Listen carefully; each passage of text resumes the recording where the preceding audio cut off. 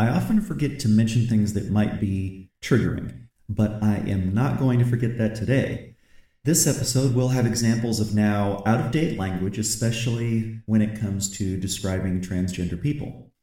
If that is not your cup of tea, you can always skip past this episode or come back to it at your leisure. Okay, on to the show.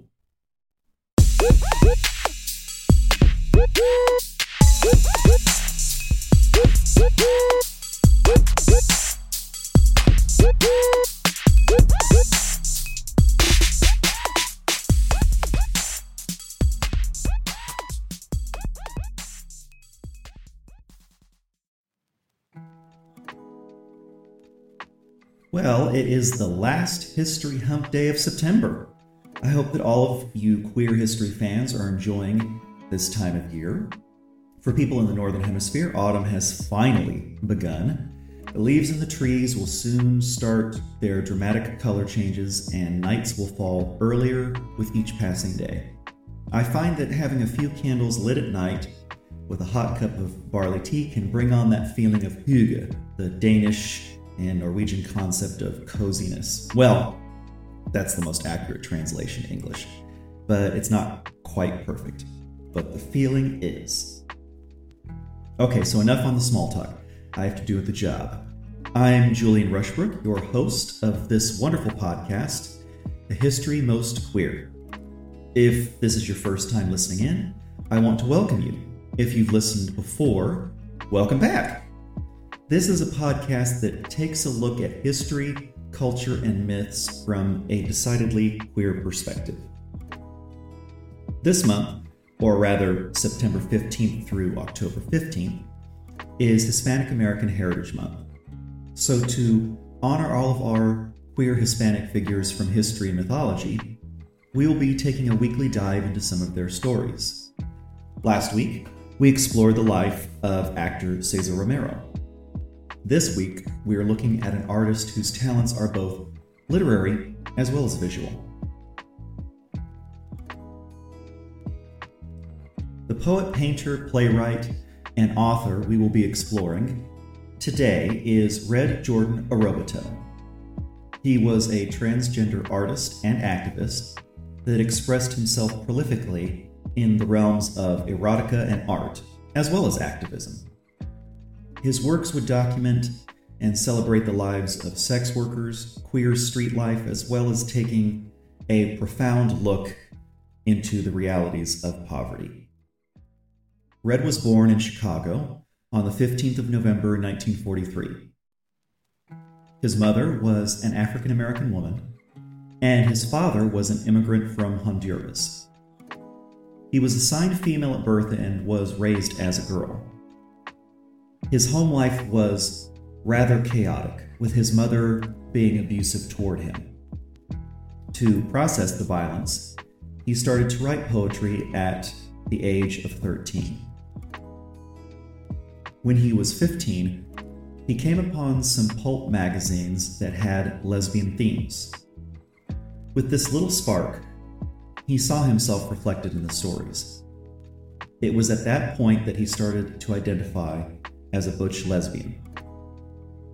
It is interesting how people often cut off from having role models that are like them must slowly but surely be the role models for themselves. In the case of Red, he, with each new self-discovery, would move closer to a more honest and nuanced understanding of his identity. Yes, for a time he saw himself as a lesbian woman. But as time passed and he learned more of himself and the world, that butch lesbian identity would transform and become the trans man that he truly was. As with several of the people that have been examined in this podcast, our understanding of their identities can be a bit difficult to truly pin down. On the one hand, it may be because identity in general is hard to truly define with our limited languages. On the other, it could be because of the distance of time. Thankfully, with this particular subject matter, we get to follow him through his life as he starts to understand and clearly define himself. But likewise, for us as people learning about ourselves, we often have to acquire new vocabulary to get to the root of who we are. This is why if a person identifies one way or another, but later in time expands that or moves it a little along one spectrum or another, we have to be supportive, loving, and respectful of their journey, as we would hope they would be regarding our own. Okay, end of sermon. Let's get back to Red's life. Now, his name Red came from the fact that he dyed his hair red and loved the name, so the dye job and the name stuck. I think that it's fun, and I'm a bit jealous of people with red hair being able to go by the name of Red. If someone were to try having the nickname of black, brown, blonde, or gray, it would just not exactly feel right. In his adolescence, he developed alcoholism from hanging around queer dive bars and being out on the street due to his family situation. When he was 17, he was able to get away from the abuse inflicted upon him by his mother when his parents divorced, and he moved in with his father. The next year, he would go off to college, but only stayed for a year. He would soon thereafter move to New York City, but would in the end settle in San Francisco in 1967, where he would live out the rest of his life. Mostly, his reason for staying there was the queer-friendly atmosphere of the city. Not only was it a beacon for the hippies and other countercultural elements of that decade, but queer folks had been drawn to that town for decades. This was in large part due to it being a port and having a naval base there as well. Many queer people from more sheltered or rural parts of the country would decide to stay there after their lives in the military ended. Like those soldiers and sailors before him, Red would find a welcoming community. And like those early pulp stories, he would find others like himself and would likewise have the freedom to explore within himself and without.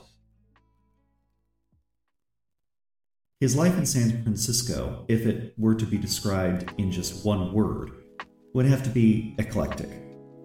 In 1969, he would establish the Gay Women's Liberation, which was an organization that devoted itself to feminist and lesbian activist efforts.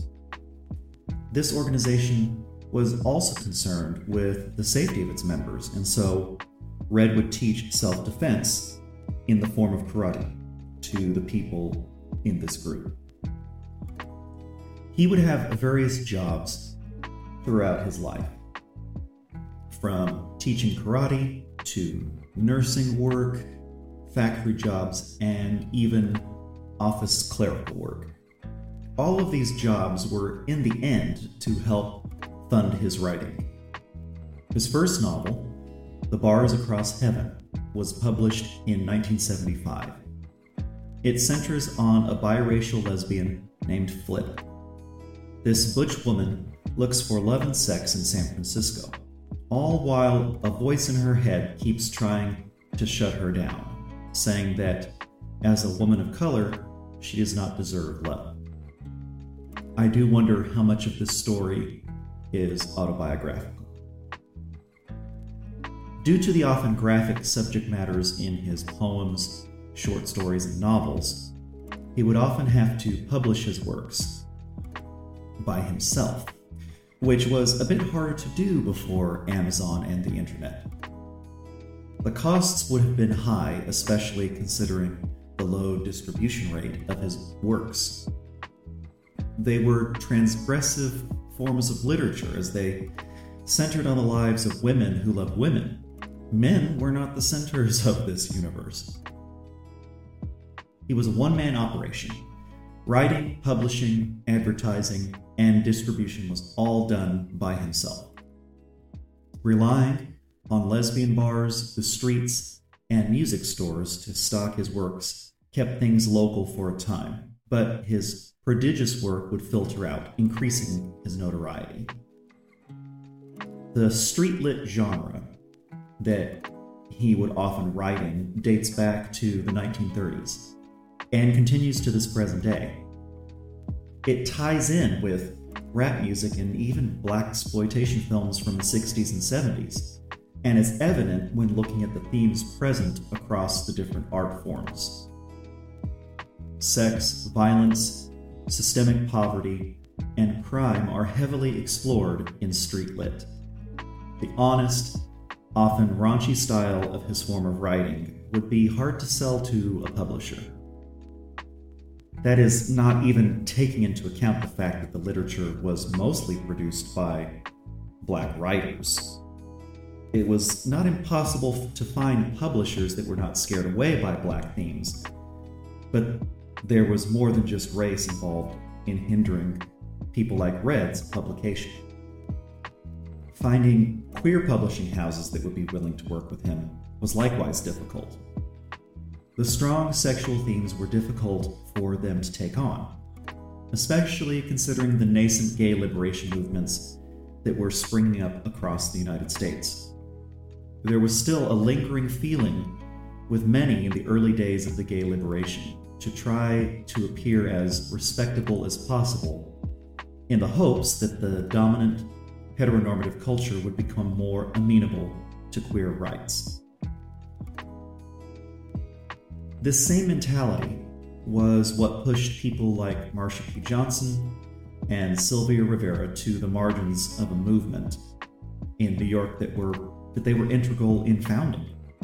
Still, like Sylvia and Marsha, Red continued to express himself artistically, although he would find himself in poverty his entire life. Thankfully, he was not deterred by all of these setbacks. The queer publishing houses were more inclined to publish works that were for the consumption of the social elites, but Red's audience was found on the street, in lesbian bars, not in poshly appointed libraries. He would comment on this in an interview. Most of my characters are not set in academia. They're not doctors. They're not professionals. Instead, these subjects would be cruising for sex and love in bars and working difficult and low-paying jobs. He continues, history books tell us a lot about the lives of upper-class women such as Gertie Stein and Alice B., but very little of the underprivileged lesbian factory workers, queer servants, and tranny seamstresses. There's a whole group of dykes to whom these characters, these books, may appeal. Aside from writing, he would have a dramatic change of faith after the death of his father in 1973, having been an atheist for years. This shift in his cosmological worldview was not necessarily seen as a positive thing by those around him at the time. This was, after all, during the period of an ever-emboldening evangelical Christian right in the United States. At every turn, when small victories happened for the LGBTQIA+ community, it was always met with enormous resistance from the evangelical community. Still, the man would preach on the streets, often with an armful of his own erotic literature under his arm. I suppose it might seem a bit contradictory for someone to talk about his Christian faith while also writing poetry about randy lesbians. For Red Jordan Arobateau, there was no conflict between his spirituality and his art. Now, I'll probably just go back and kind of restate this, but at this point, Red still thought of himself and presented as a lesbian woman.